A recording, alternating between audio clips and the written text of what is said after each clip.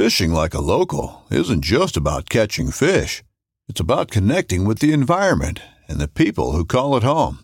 It's about hearing the stories and traditions that have been passed down for generations and sharing unforgettable moments with the people you meet along the way. Fishing like a local is having an experience that stays with you forever. And with Fishing Booker, you can experience it too, no matter where you are. Discover your next adventure on Fishing Booker. This upcoming concert season will be all about the boots, and Tecovas is your stop for the best in Western style. Tecovas has seasonal and limited edition offerings this spring and summer, including men's and women's boots, apparel, hats, bags, and more. All Tecovas boots are made by hand in a time-honored tradition with timeless styles that are always on trend. And Tecovas has first wear comfort with little to no break-in period. It's hard to find this level of comfort paired with this level of style. Stop by your local Tecovas store, have a complimentary drink or two, that's WCB style, and shop new styles. The smell of fresh leather and friendly staff are at your service. Many stores even have leather custom branding to make your boots truly personalized. And with regular live music and events, there's no in-store experience like it. If you can't make it into a store, just visit tecovas.com. That's TECOVAS.com. They offer free shipping on all boots, as well as free returns and exchanges, and ship right to your door. Go to tecovas.com and find your new favorite pair of boots today. I got the email. I was actually on the river when I got the email. Came back in service. I was with my buddy Andy, and I looked at it, and it was the contract, and I opened it. It said Chamonix on it, and the first thought that I had was, they trust me in France with these kids? I've never been there before. So that was really scary. But then, you know, my confidence in myself started to kick in of like, you know, they chose me for a reason. They put me on this trip for a reason. Like, they've got to see something in me that I don't see, like, right away. And, yeah, that just, like, kind of calmed me. Like, I've got 2 weeks of training. Like, they're not going to send me out there without them being confident in me. Right. So this is the Tom Rowland Podcast. Fascinating stories to amaze, encourage, and inspire you in fishing, fitness, and the outdoors. And we're brought to you by Black Rifle Coffee. I started this podcast as a way to connect with my friends, people that I admire and respect, and you. It has been a learning journey that's made me a better person, a better fisherman, a better father, and a better athlete. I'm so happy that you're on this journey with me, and I'd love to hear from you with show suggestions, guest suggestions, or questions. The best way to get a hold of me is through text. You can text 305-930-7346 for the fastest response, but if you prefer to email, you can send that to podcast@saltwaterexperience.com. That's a dedicated email address just for the show. If you like this show, you can show your support by posting about it on social media and tagging me. Text the link to a couple of friends that may also enjoy it, and subscribe and leave a 5-star review if you feel like I've earned it. The website is TomRowlandPodcast.com, and that is where everything lives. All past shows, you can go and listen to any show. You can look up all the different shows that we've done, both the How To Tuesdays, the full links, and the physical Fridays. They all live on TomRowlandPodcast.com. And the social media is Tom_Rowland, ROWLAND, on Instagram, or you can go to our big account, Saltwater_Experience. I hope to hear from you soon. So now, let's get on to today's show. I'm Hayden Rowland, and this is the Tom Rowland Podcast. All right. One of my favorite podcast guests of all time, Hayden Rowland. My son. What's up, buddy? How are you? Doing good. How are you? Good. You have returned from possibly your best summer ever? Yeah. Yeah. Tell me about it. What do you want to hear? All of it. All of it. So, just to let y'all know what I did. So I worked for this adventure travel company, taking teens to the most awe-inspiring places. That's our slogan, called Moondance. Yeah. I went to Chamonix, so I visited 4 new countries: Spain, Switzerland, France, and Italy. We went backpacking in the Alps, the Pyrenees, and then sea kayaking in Costa Brava. Wow. That's incredible. Yeah. And so, I know this, but for people that are listening, you had never been in that area. Never been to Europe. Well, you've been to Europe once before. Well, United Kingdom, but not like mainland Europe. So when you're, let's talk about how like you decided to do this and how the process of getting the job and what that looked like, and maybe the other kind of places that you possibly could have been selected to go on. What did that look like? So the interview process was pretty thorough. I had 4 interviews by phone call, and then I had like a pretty in-depth survey that I answered about like my experience and why I wanted to work for them. Didn't really have any other like job perspectives. That was kind of like the only one that I really thought about, and I applied so early and it picked up that I didn't really need to think about anything else. Right. So when you're applying for this job, you're thinking there are a lot of different trips and you have no idea which one you're going to be selected for, or how does that work? Yeah. First year, you have very little say in where you want to go. Like they look at your experience and like you fill out a survey saying where you want to go, but they don't really take that into like too much consideration. So there were 2 trips close to Bozeman, one the Yellowstone trip and 2 the Grand Teton trip, which is like the big wild for younger kids. So I thought I was going to get put there because I have a lot of experience in that area. But they selected me for their Chamonix trip, which is like their pinnacle trip. I thought you'd be selected there too because the Yellowstone trip has a lot of fly fishing involved. And it's the only fly fishing trip. Yeah, and I figured who would be how would they find somebody better than you to do that trip? But so which ones did you put down on your thing originally that you wanted to go on? I wanted to do Norway, Chamonix, Slovenia, and Iceland. It's pretty much all international, all mountain based, and I got one of the ones that I asked for. So wow! And what are the other trips that they offered this summer? They have Kilimanjaro. Well, they have like mountain based trips and then sea based trips. So like you've got your Fiji and Maui and Thailand, but then you've got your Kilimanjaro, Chamonix, Norway, Slovenia. They've got service trips in Africa, Kenya, and Zanzibar. Wow. Kind of all over. And so the way this thing's going to work is they select you as an instructor. Mm-hmm.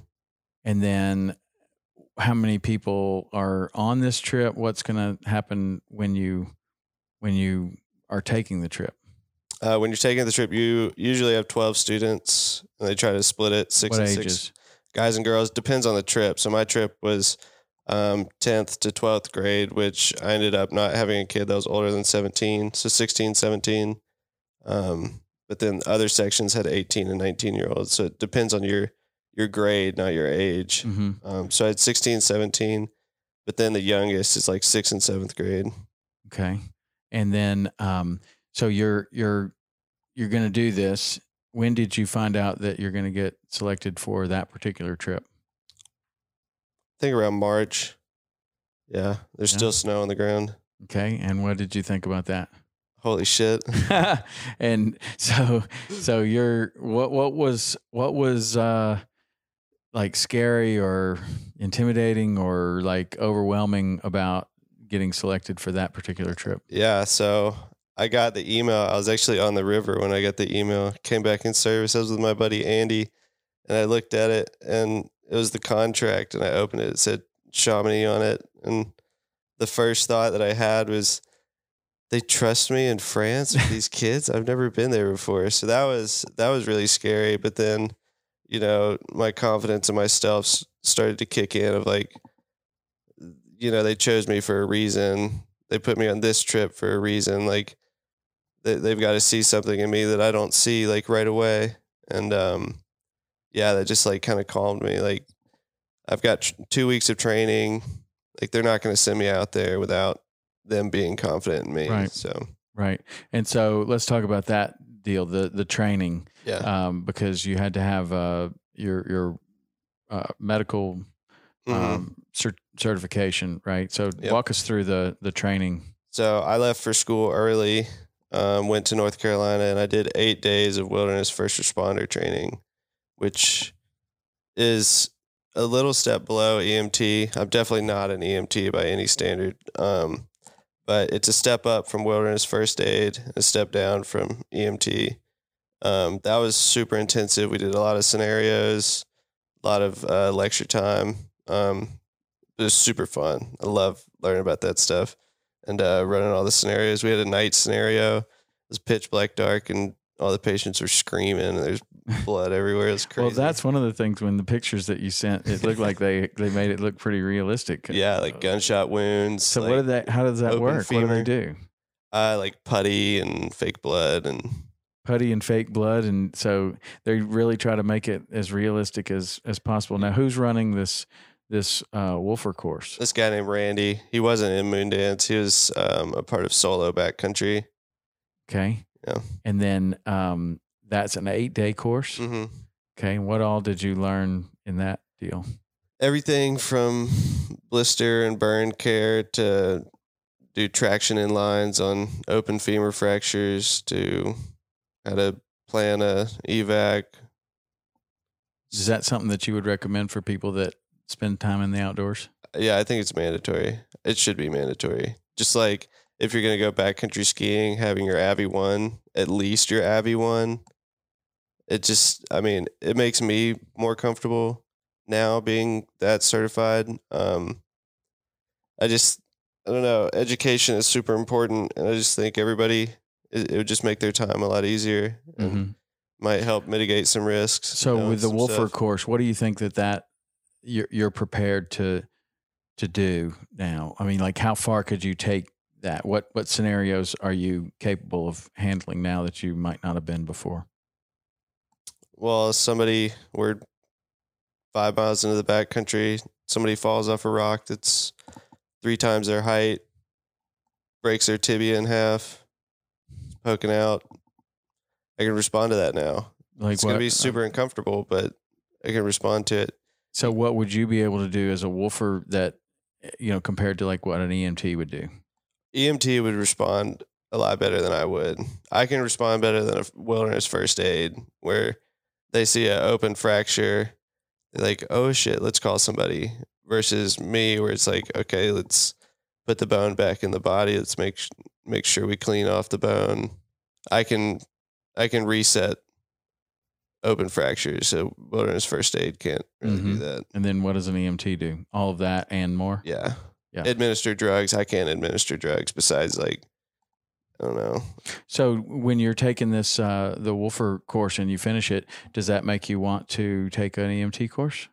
I think it'd be fun if it fits into my schedule. I think it'd be super The one cool. that Turner did sounded pretty good. That was like a very condensed, high intensity version that was operated by Knowles, which sounded pretty cool. And he got that wilderness EMT. The funny thing about that was that right after he got that, when he came home, he came home right after that.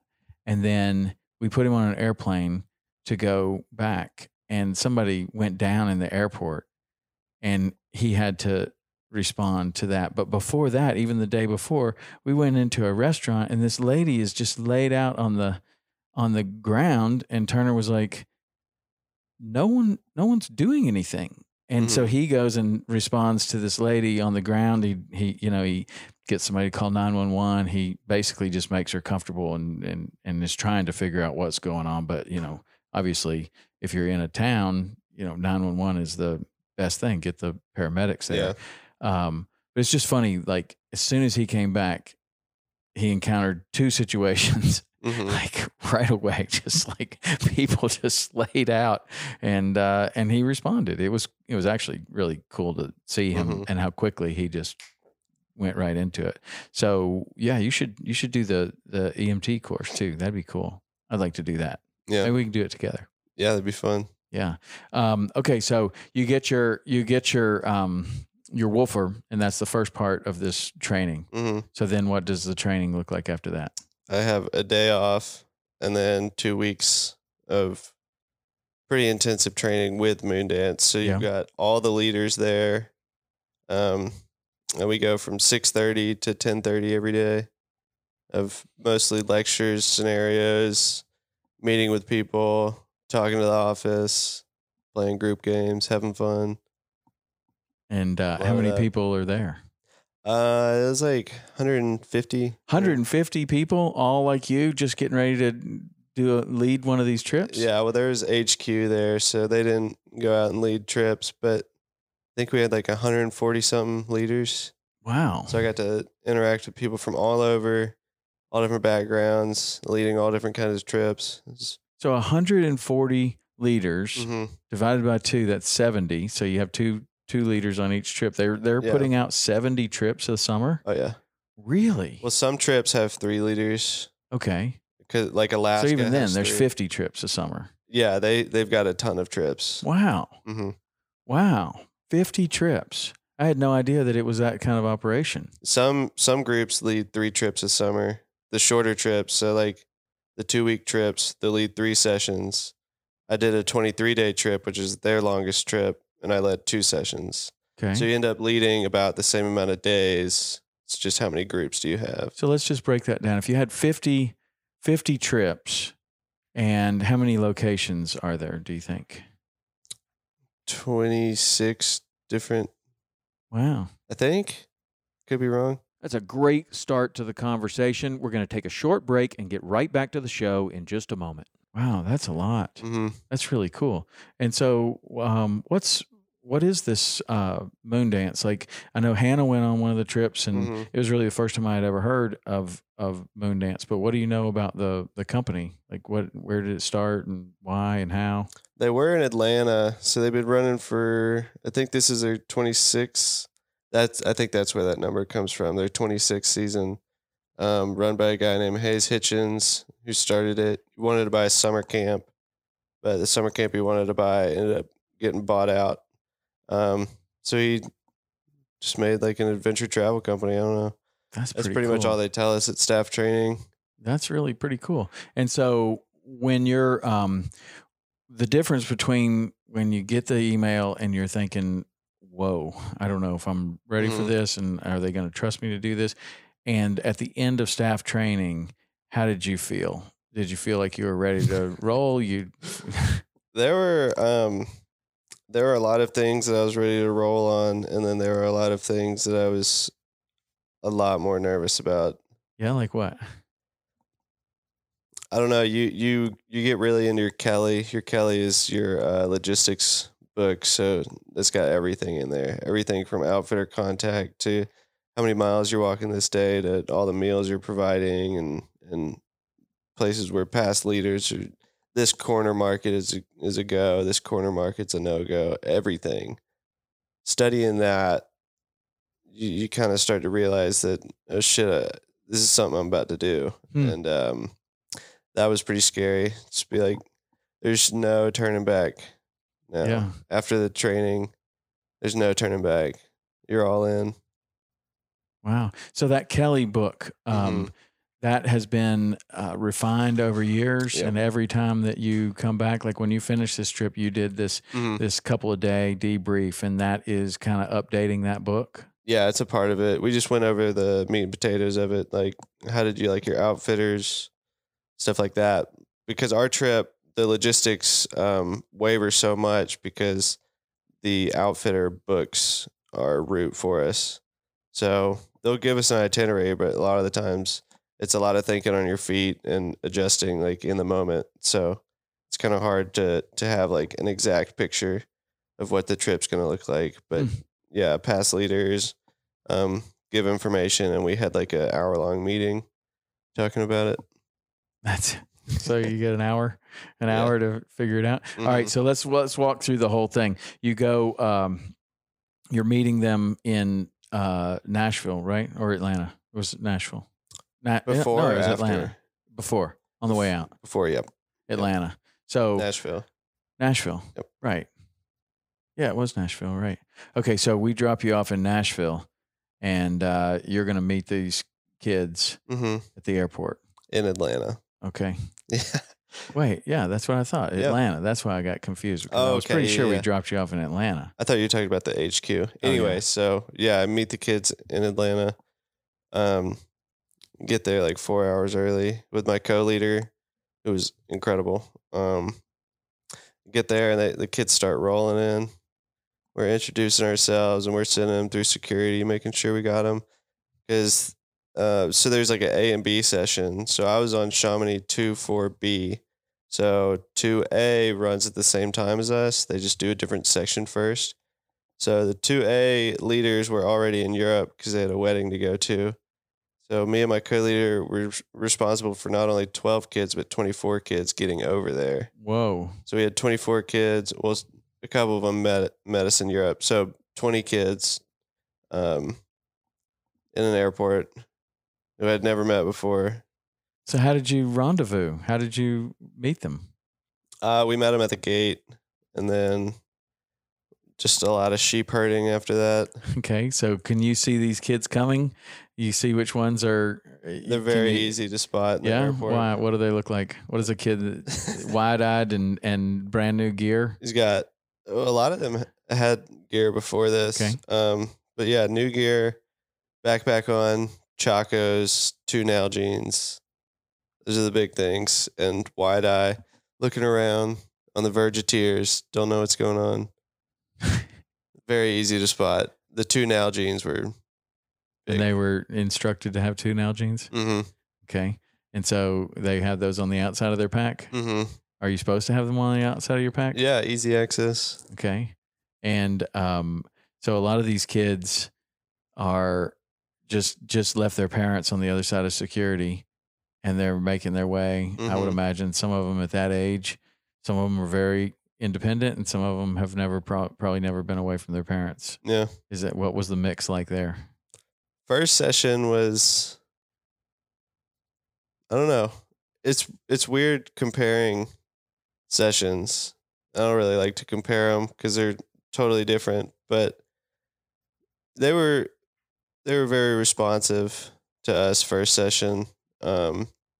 So whenever we like said something of like, all right, let's get moving, they shot up and did whatever Amy and I said.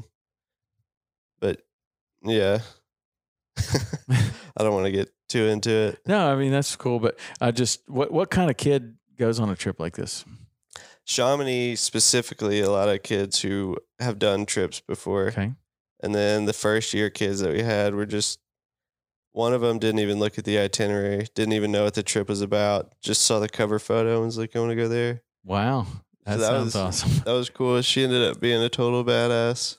Yeah. But just kids who, want to experience what Moondance is all about, which is community, love, expedition behavior, which is caring for everybody. They want to see new things, try new things, meet new people. Those are like the 3 biggest reasons that a kid signs up. Okay. And then what kind of community are you building there? And what are you have ground rules and stuff like Mhm. that? Like what does that look like? Yeah, we're pretty strict about this thing called the Good Decisions Letter. It's basically like no drinking, no vaping, no sexual activity, no bullying. And so they sign that before they go? They sign it before, and then I read it first night on both trips. It's like, this is 0 tolerance. Okay. 0 tolerance. So what would happen if that was violated? Kicked out. Kicked out. And so you're just in the middle of Europe and you have to kick somebody out. What does that look like? I don't know. We didn't have to do it, thankfully. But yeah, if it's severe enough, you'll act quick. Sometimes just takes a while to get them out. Okay. So, well, luckily you didn't have to do that. Yeah. But what about phones and social media and No all phones. Supposed to have no phones. that? Yeah. Yeah. And how was that? Like, I mean, I'm sure that, today, so many of these kids, and myself included, you're not really spending very much time away from your phone. Mm-hmm. And so what does that look like when you see these kids? I mean, are you seeing like addictive behavior? Like they just can't believe that they've turned their phone off, and where is it and what was going on? Or how long did it take them to kind of untether from the world of social media? From social media, it was pretty quick. What surprised me was all of them wanted to know what time it was all the time. And it was my job to not tell them.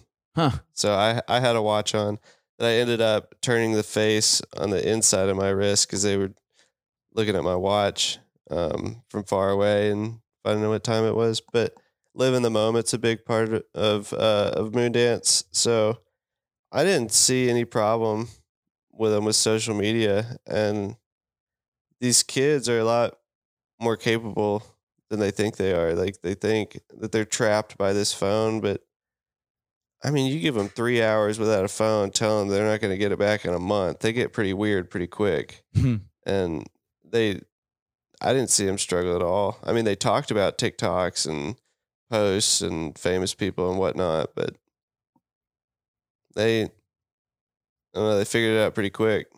That's awesome. Yeah. And so no phone, but you had to know what time it was because you got to keep them on a schedule. Yeah, I had my phone, but I did my best to unplug too. Like, I'd send you all a text every few nights, but I didn't really have Wi-Fi that much. So even if you did have a phone, you didn't have an international plan, not really much you can do on it.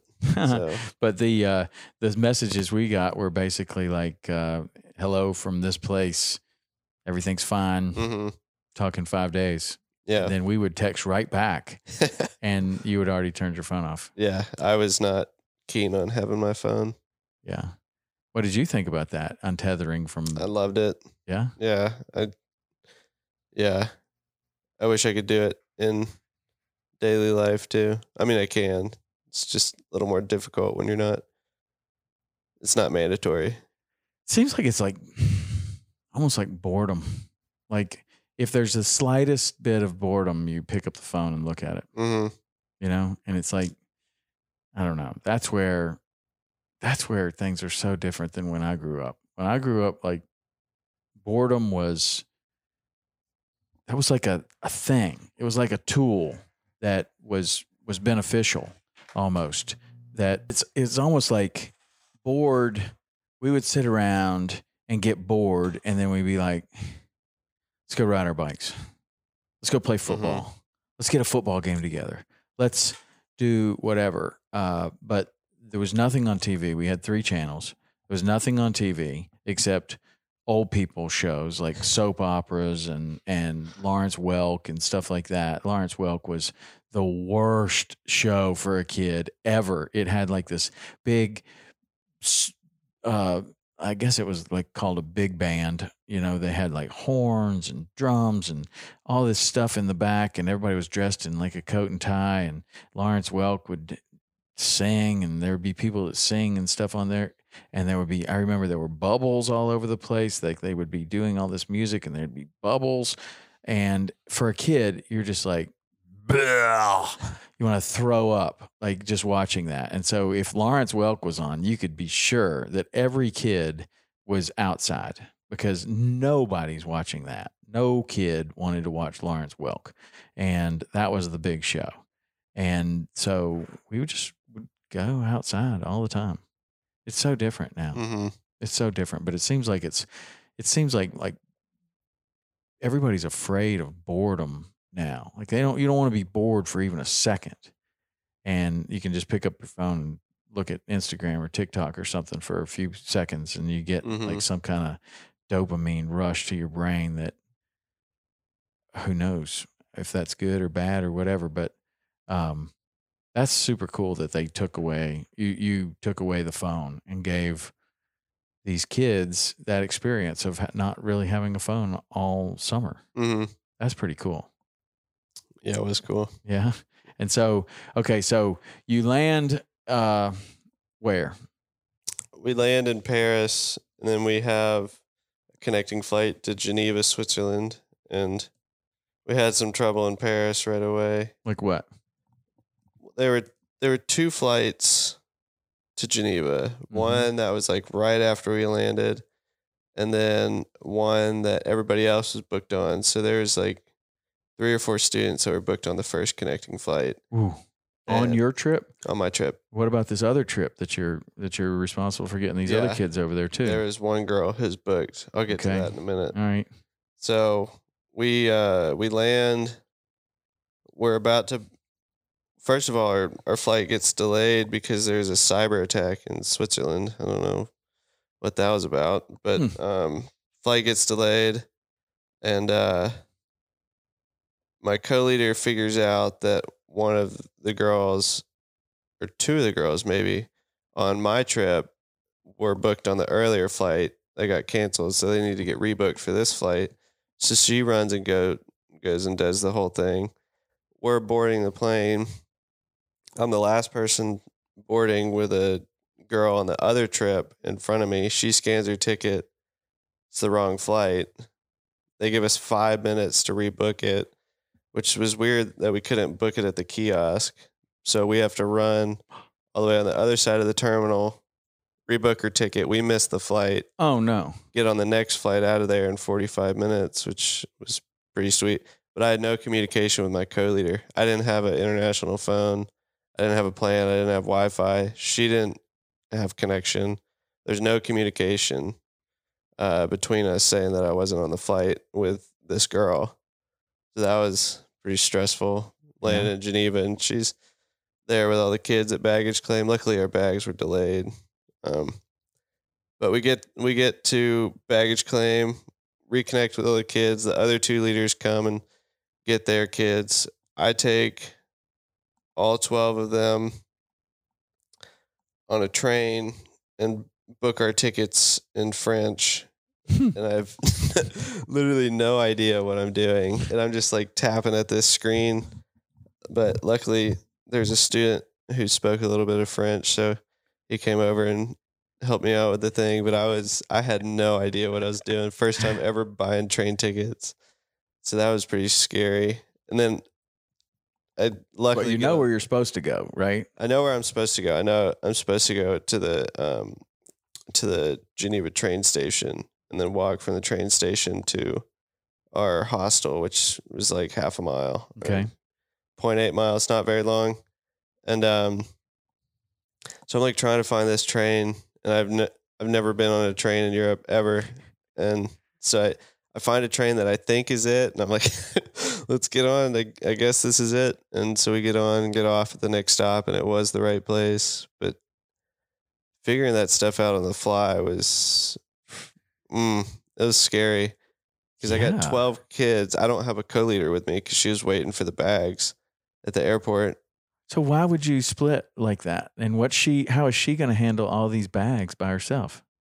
We're going to take a quick break and get right back to the show in just a moment. She's a badass. I don't know. She Wow. had two checked bags, 2 duffel bags that she had to get. And I think she got a taxi. Or she caught the train and then the taxi. With they these have, giant bags? Yeah, they have like carts. I think she used a cart. Okay. But yeah, so she stayed behind by herself and got the bags. They were like 4 hours late.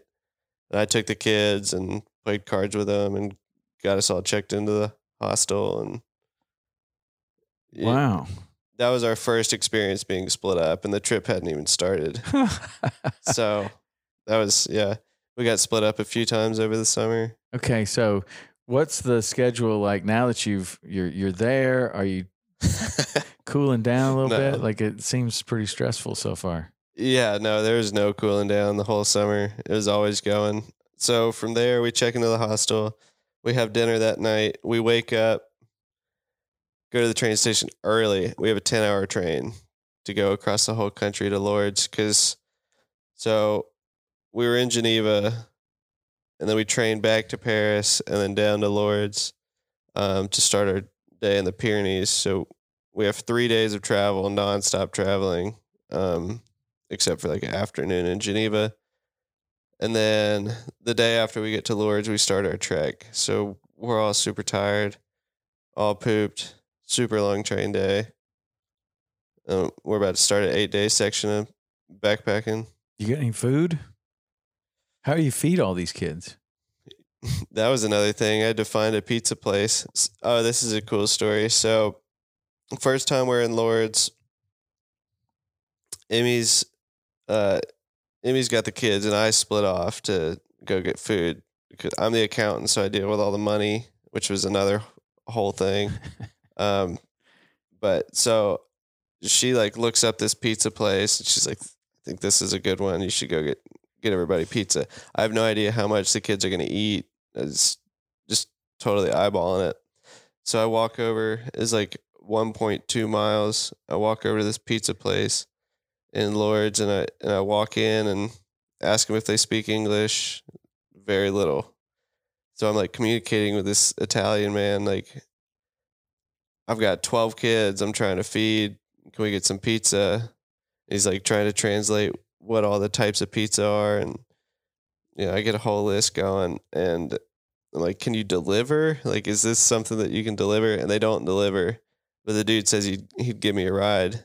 And I was a little sketched out because there's a very obvious language barrier. And so I like showed him where the hotel was, and he puts all the pizzas in the car and drives me to the hotel and drops me off in front. And I've got 12 pizzas for the kids right there.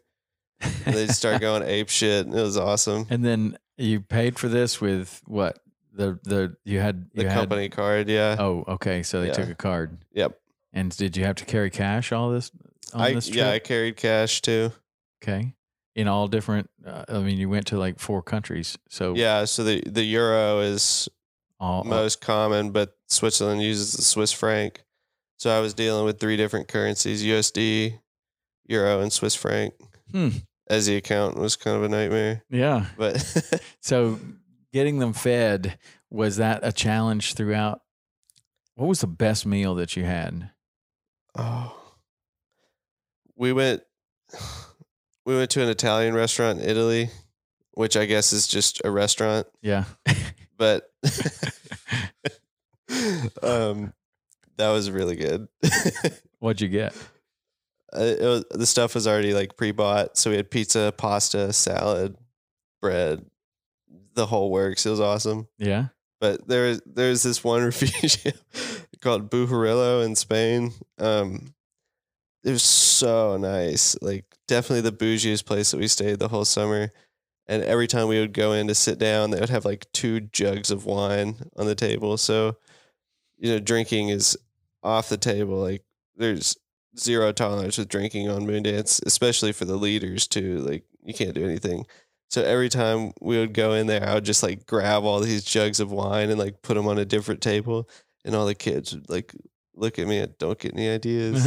What would the restaurant owner be like? Oh, they didn't care. I'd just be like, no vino. And they'd be like, okay. Okay. And so that was your best meal. And then tell me about like the way that this trip works out. Like, you're the leader, and you're responsible for getting all of these kids fed, sheltered, travel from one place to another. And then when you get to these other places that are already scheduled for you, right? You're like going to Outfitters, and you're going to a guide. Like, tell me about the activities that are planned and what you're going to do when you get to these different places. So first section that we did both times was 8-day trek in the Pyrenees. We're staying in refugios, just like little mountain huts made of stone. Super awesome. They have electricity? Electricity, yeah, okay. Most often. And how many people would stay? And what if it was full? How many people would be there? The biggest one was Goritz, which was in Spain. 200. 200 people could be there? People camped out in tents outside too. That one was probably the most popular one. Okay. That we went to. And so you're not carrying tents with you, right? Hell no. So not on this trip. So that's not the way you normally roll. Like when you went to Knowles. Yeah. Very different than what I'm used to. Okay. So what was this like? So what was each person carrying? Like, what, if you were to be perfectly prepared for just the trip that you had, like what did you need to be, each person need to be carrying and have? As a student or the leader? Either way. Either way. So as a student, you need like a pair of clothes to change into when you get there. So one set of clothes for that, one set of clothes for hiking. You need a pack towel, a little, lunchbox bowl. They're really strict on food waste over there, so capturing everything that you can. What do you mean, like restrict on food waste? They don't like to waste food, so if you don't finish a meal, they get pissed. Huh. Which is something that we encountered quite Did you take it with you? Tried to, yeah. Or whatever leftover food that we had at dinner would then be our lunch for the next day. So Okay. it was kind of a double whammy if the kids didn't like it. Spoon, hat, sunglasses, sunscreen, chacos. So really not much. Everybody's carrying 20 pounds. If I were to be a student on this trip, I would get away with 10 pounds. 10 pounds. And you just wear the same clothes all the time? How many pairs of underwear would you take? I would bring one extra pair of underwear. One extra pair? For 8 days? Hell yeah. Okay, so, but you're on this thing for 23 days. Yeah, but like the packing list that they give you, you should be able to divvy out your clothes throughout the whole trip. Oh, so you have a big backpack and then a small, Yeah, or so you have a big duffel bag and then you have a small backpack? Yeah, so you travel, the way that I did it is I traveled with my backpacking backpack, and then I had this like collapsible day pack that whenever we got to where we were staying before our next section, I would throw everything that I wasn't going to use in there. So I dropped like 15 pounds And where does that stay? at the hotel. Oh. They allowed us to keep gear there. Oh, okay. So then you just go super light Mm-hmm.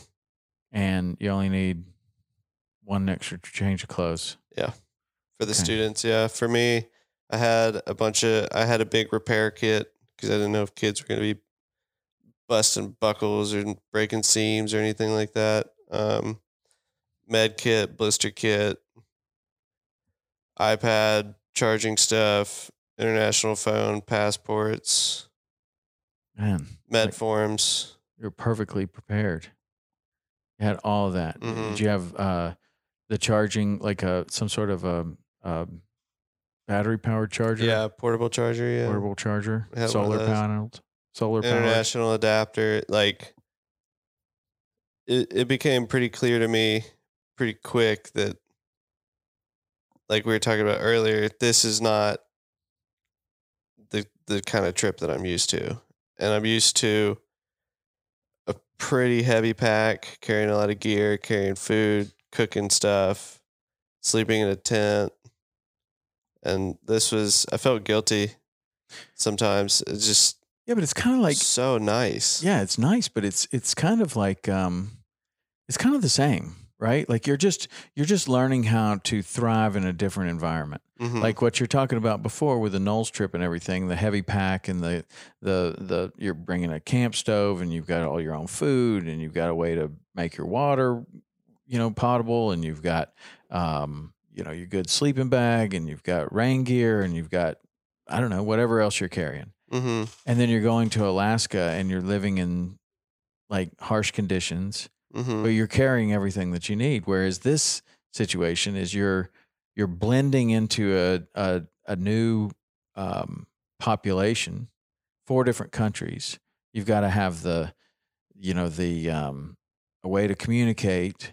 You've got to have money. Mhm. You've got to have different currencies. You have to have,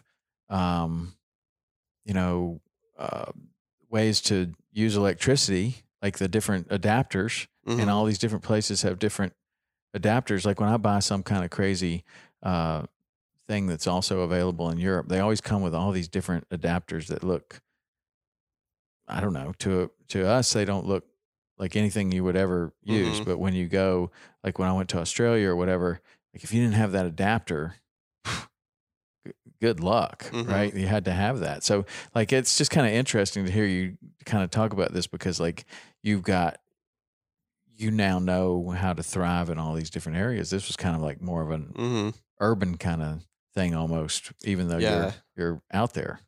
And the skills that it takes as a leader on this trip versus Moondance runs a Alaska trip that's very similar to my Knowles trip, minus the curriculum and the intensity. They go to the same places. But Yeah. Oh, I lost my train of thought. The skills that you learn. Oh, the skills that you learn, or that you need. Like the trip that I did with the moon dance was very soft skills driven, which I guess is now a strength. Before, well, tell me what the wasn't. difference is between soft skills and hard skills. So hard skills would be setting up a tent, fishing, hunting, Mountaineering. backpacking, setting up tarps in turbulent conditions, river crossings, reading a map, navigation, using a Garmin, building a fire. Any sort of medical training, Okay. packing a pack, that sort of stuff. Okay. Hardcore leadership goals, objective driven, that sort of stuff. And soft skills is group dynamics and making sure everybody's got water, making sure everybody's okay, comforting kids if they're homesick. I don't know, being a spontaneous motivator on trail, making sure everybody goes to bed, checking in with every kid every day, talking, empathizing, making sure that you and your guide are on the same page, making sure you and your co-leader are on the same page.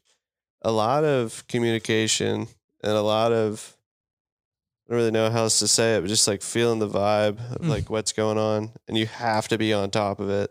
It's interesting. In my own experience, I'd never even thought about this until you were just saying this, but just like thinking when you were saying that, I was like, I wonder like what that's the difference is with that. And it's like hard skills is like when you go camping on your own or like whatever. And then when you become a guide, now you have to have the hard skills, but you're also entertaining people. You're also making sure that they're comfortable. You're also feeding them. You're also making sure that if they need to go to the bathroom, like, do we need to go to the beach or like, what are we doing?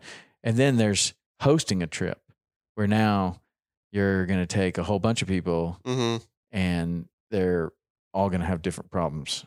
Like that's kind of, it's interesting. I never even thought about that. Like I've done all three of those. And then when you're a dad, now you're taking kids out into the woods or into the ocean or whatever. And boy, what a difference that is. Like this whole deal of like learning things. And it's like, okay, it used to be that the goal was catching a fish. Now it's like, no, the goal is like entertaining these kids so that they want to come back. Catching a fish is way down on the list. Making sure that they don't get so sunburned that they think this is the worst experience they've ever had in their life and never want to come back. And then it's like, I mean, you guys, you love to play in the live well. Like that was you were really into playing in the live well. And it was like, okay, cool, whatever. Like if that's what you like to do, do it. And then, so then you started thinking like, I don't know, some people get all mad at people when kids when they play in the live well, you're killing the bait, like, you know, whatever. It's like, oh man, that kid's having a good time. Yeah. When you put it on the hook and throw it out there and don't catch anything, you just killed it. Yeah. But I don't know. It's all about making sure that whoever you're with is having a good time. And that's what you were doing. You were making sure that they were safe. Number one, they were in the right place. Number two, they're having a good time. Number three. And if they weren't having a good time, what could you do to help that? Exactly. Right? Yeah. And so how did you rate your soft skills in the beginning? I don't know. I never really thought about them. Well, what about now? Do you think you developed some? I think I did pretty good. I mean, I think I did pretty good. I don't know what the students think or my co-leader thinks, but considering that I come from a very hard skills driven background, I think I did pretty good. Before we wrap up our conversation, we're going to take one final break. Be right back. That's really cool to see you do a trip like this. I know, yeah. I didn't fully grasp that it was all soft skills until halfway through the summer. There's some hard skills. You got to navigate. You got to communicate. Yeah, but you have to. I mean, those are urban hard skills. Yeah. Like being able to read a bus schedule, that's like being able to read a topographic map.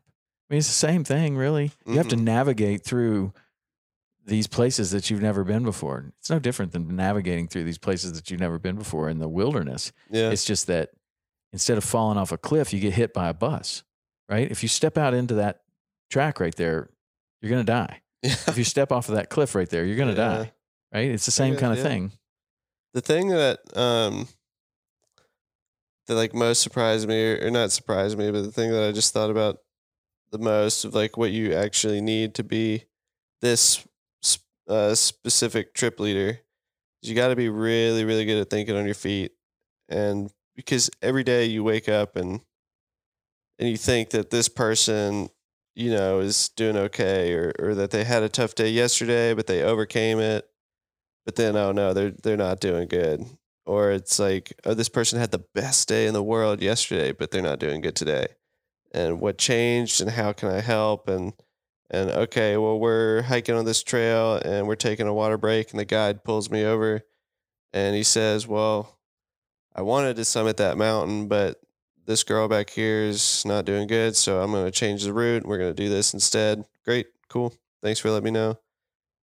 Stuff is changing all the time. Somebody would be completely fine and then have, you know, stomach cramps that they can't walk, and they're pooping themselves on trail. And so do you think that like one of the things that I've learned when going into these different places, like when we went to Christmas Island, I took you to Christmas Island, and I had been to Christmas Island before. And when I went to Christmas Island before, a lot of people made the mistake of drinking the water or doing something. And so when we went, I was like, listen, boys, put a washcloth over the faucet in the sink so you don't accidentally brush your teeth with this water. Like, this is a no-go.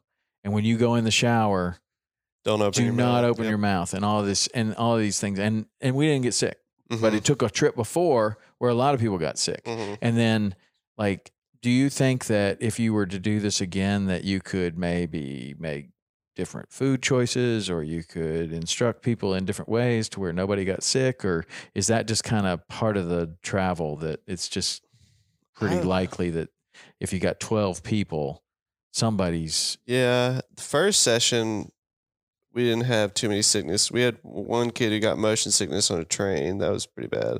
And then the same kid, we all ate the same thing, and he was the only one that had a reaction, but he had diarrhea all night. And then second session, we encountered some problems, pretty serious problems. We called it the Pyrenees plague, because the Pyrenees when it was all hitting in. And I actually got hit with the Pyrenees plague too, but we heli-vac'd one girl out because of it. She got so sick, she couldn't keep anything down.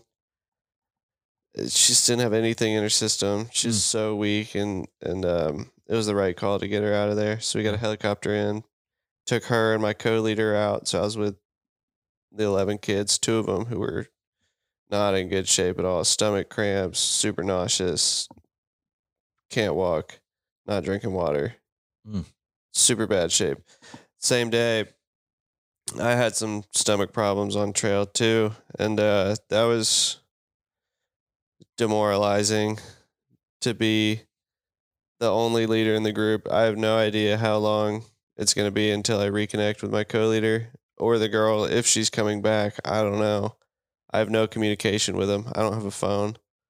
And I'm sitting up there painting the side of the mountain. I got 11 kids I'm responsible for down there that I'm not with. It's super stressful. Coming down, still not feeling good. And then I got to check them into the hotel, get them fed. I have these responsibilities that I have to do, and I feel like shit. And that was mentally extremely exhausting and frustrating, because I'm supposed to be this Superman character who can do anything. And here I am, I'm sick. Sounds like you're talking about being a dad. I was a dad. How it goes. They called me dad. They called me dad over the whole summer, which is super funny. But yeah, it was mind opening that I just you tap into this different world, and you become somebody who you weren't super familiar with. It's just, my co-leader had this quote that she said all the time. It says, it all works out in the end because it has to. I just thought about that the whole time, that I have to get these kids fed. I have to get them checked in. I have to get them showered. I have to get them rested. I have to get them into the van. We have to get food. They have to drink water. I have to feel good. Taking some selfish steps to, like, when we get to the hotel, just, okay, I need 2 hours. You know, take a power nap, do what I can, electrolytes, water. So that sounds like you just had this summer of, I would say, enlightenment or like growth, Mm-hmm. you know? And I don't know that you're fully going to understand Yeah. that growth for a while, maybe until you even become a parent. Yeah, And probably. then you're kind of like, I've already been here. Like, this is like almost deja vu. Like, you've got a baby there, and Mhm. it's going to work out because it has to. Like, It has to. yeah. It And will. that's how it is when you're a Mhm. parent, especially for a young parent. You're just kind of like, I have no idea what I'm supposed to be doing, but I know it's going to work out because it has to. I mean, Mhm. that's kind of the thing. Like, we're going to figure this out somehow. And then if you have the right partner, you tell your wife, I need an hour, and you got to hold down the fort for an hour. Mm-hmm. And then she does. And then she says the same thing to you later. I need an hour. Yeah. But really what you want to say is, I need a month, you know, but there is no month. Yeah. So when you look at, like you've been on both sides of the fence here. You've been a student at a Knowles course, and you've been a leader of a moon dance course. Very different. One's hard skills. You learned a ton about wilderness living and Mhm. and leadership on the Knowles course, and then you're on the other side. You're learning a lot about soft skills and a different type of leadership on the moon dance. Do you think that both of those are complementary, or do you think that one you learn more than the other, or where do you sit with those two things? I mean, are they on two different ends of the spectrum, and they're two totally different things that you can't even compare, or Yeah. are you closely comparing them? Both. I think it's really hard to compare the two, but one thing that that I've really tried to think about and believe in over the years is, you can't have one without the complete opposite, like the whole yin and yang thing. You can't have Knowles without Moondance. You can't have happiness without sadness, and you can't have a super hard skills based trip without having a super soft skills based trip. And I can't be a leader without first being a student. And there are a lot of similarities, but yet they're so different. It's a different experience being a leader, whether that's a hard skills or a soft skills trip. And it's a difference being a student, whether that's hard skills or soft skills. Like, they're all so different. Yeah. And do you think that you learned more from one or the other, or benefited more from one or the other? I mean, could it be just a different place in your life? Like, you're older now. Yeah. Like, what do you think about that? Different place in my life. I think that the Knowles trip was probably more transformational for me. And then the Moondance summer was more developmental for me, developing on these things that I really learned from Knowles. That, like, I came out of Knowles just like wanting to, like, be a better person. And, you know, I had a couple summers after Knowles that were pretty awesome, that I got to build on that. But this summer was not only that I got to build on that, but I have to be that person. And, like, you really have to step into that role of, like, okay, well, who is the best version of myself? And I hope that I achieved that. I'm not saying that I did, but, like, it's a great way to force yourself into that role of, I have to be this person. Like, this trip will not function without me at least attempting to be the person that this trip needs, and that's my best self. At least I like to think. I don't know if that's what happened or not, but it's what I tried to think about. That's super cool. That's super cool. And then what do you think? So what does the future hold? You're about to head back to school? Mm-hmm. Yep. I'm going out west in a couple days, moving into my new house. Archery elk season starting, which I got to put a lot of work in for that. Yeah, me too. I was so confident just yesterday until I shot the broadheads. The broadheads can mess it all up. I mean, I don't know anything about bow hunting really, but the broadheads, I know that the transition from field tip to broadhead can be a little tricky. Well, yeah, I'm having that problem. I feel like the only thing I can compare it to is all of a sudden being able to cast really good on the lawn and then stepping onto the boat and you literally can't get it out of the boat. And I've seen that happen lots of times, and people are like, I was really good at home. And it's like, yeah, well, it wasn't rocking. There wasn't any wind. Now there's water involved. Yeah. The boat's moving. There's a million things going on. You really, practicing on the golf course is one thing. Practicing out here is a whole different thing. And that's what I'm seeing with the broadhead. I mean, I was dialed at 60. I was putting in just these tight groups, and then Turner says, no problem, we'll get you set up. It's a problem with the rest, and it's a mechanical issue. Like, it's not that I all of a sudden can't shoot anymore. Yeah. But there's some sort of mechanical issue that I haven't encountered before, because I'm a beginner bow hunter, kind of like you and you're a little ahead of me, but we're on this kind of the same path. And luckily we have this guide in your brother that is a little further along than us and has already worked his way through a lot of these issues. And then there'll be plenty of issues that he hasn't worked his way through, because it's just like fly fishing and fishing in general. It's a lifetime thing. Just like the bow hunting thing is like, you're only going to continue to learn more. And as the gear progresses, just like the gear progresses in fishing, like you get these super fast rods. Well, that's amazing and it's fantastic, but it also creates new problems that have never existed before. Like that now you have to be like, oh, okay, well, with braid, you can't do this. Or with this super fast fly rod, then it's not a good idea to do this, or you got to use a different taper, or you got to set the hook differently, or whatever. Or like braid and circle hooks. Like when that first came out, you had to work that out. And somebody that's never done that doesn't work it out as quickly as somebody that, has, I don't know. It's all about working it out faster. Like if you have more experience, you encounter a problem. Like it's really hard to set the hook with braid and a circle hook and a super fast rod. Why? Okay. Well, I see. You have to just reel. You don't set the hook at all. You just let the fish take it and you just start reeling.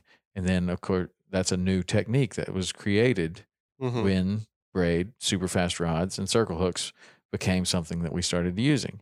That's where I am with this broadhead right now. It's like, okay, this is a new thing. Never encountered it before.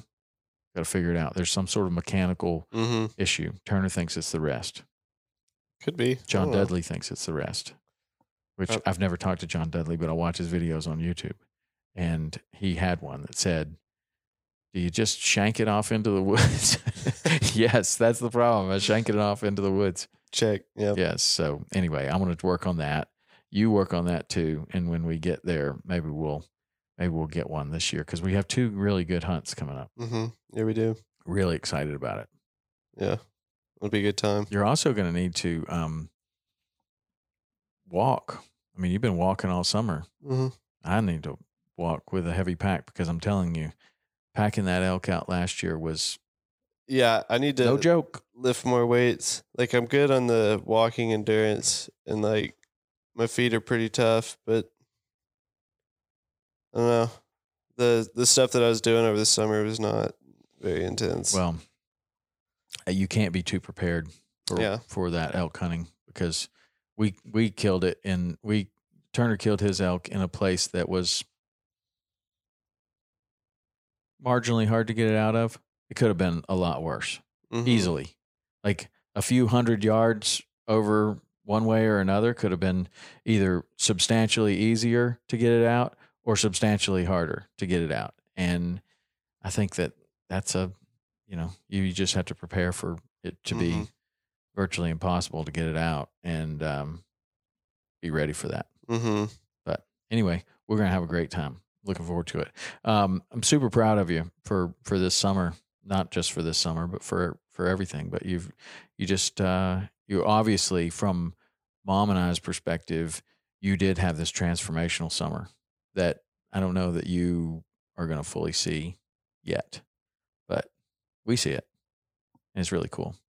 I mean, you did just what we hoped you would, and that's challenge yourself, put yourself in positions and uncomfortable positions and things that you had never done before, and then thrive.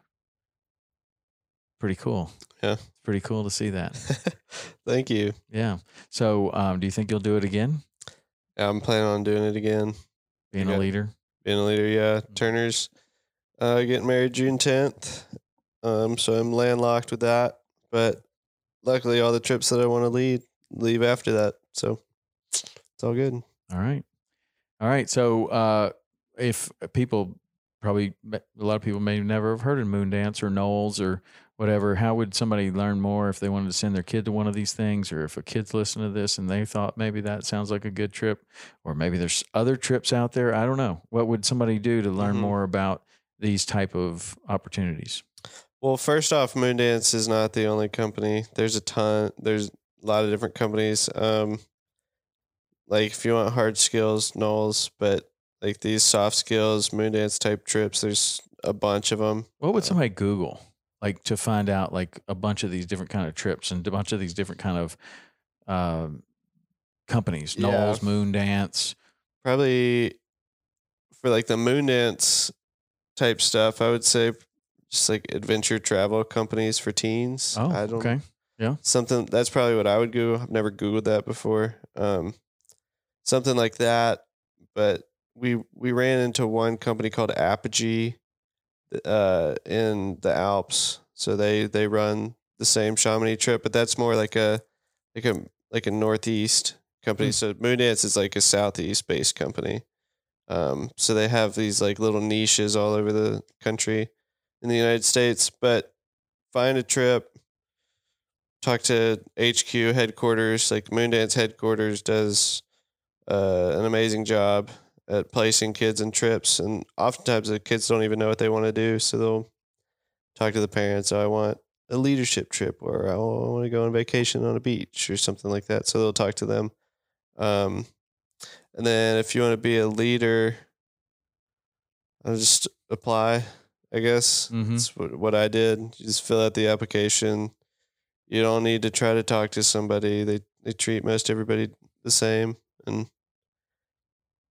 yeah, I don't know. Going into it with an open mind and no expectations. Nice. All right. Very cool. And all right. So do that if you want to. I can tell you from a parent's perspective, it's been fantastic. Turner did a Knowles course that was a wilderness EMT thing that he got a lot out of. You did your Knowles Alaska course. Hannah's done a Moondance course. You've been a Moondance leader.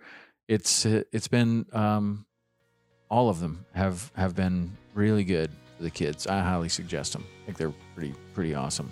All right. Okay, cool, man. Well, thanks for coming in and telling us all about this. You had an awesome summer. Yeah, looking forward to hearing what you do next summer, and certainly looking forward to this fall elk hunting together. Thanks. Yeah, me too. All right. Thanks, Hayden. See ya. Bye.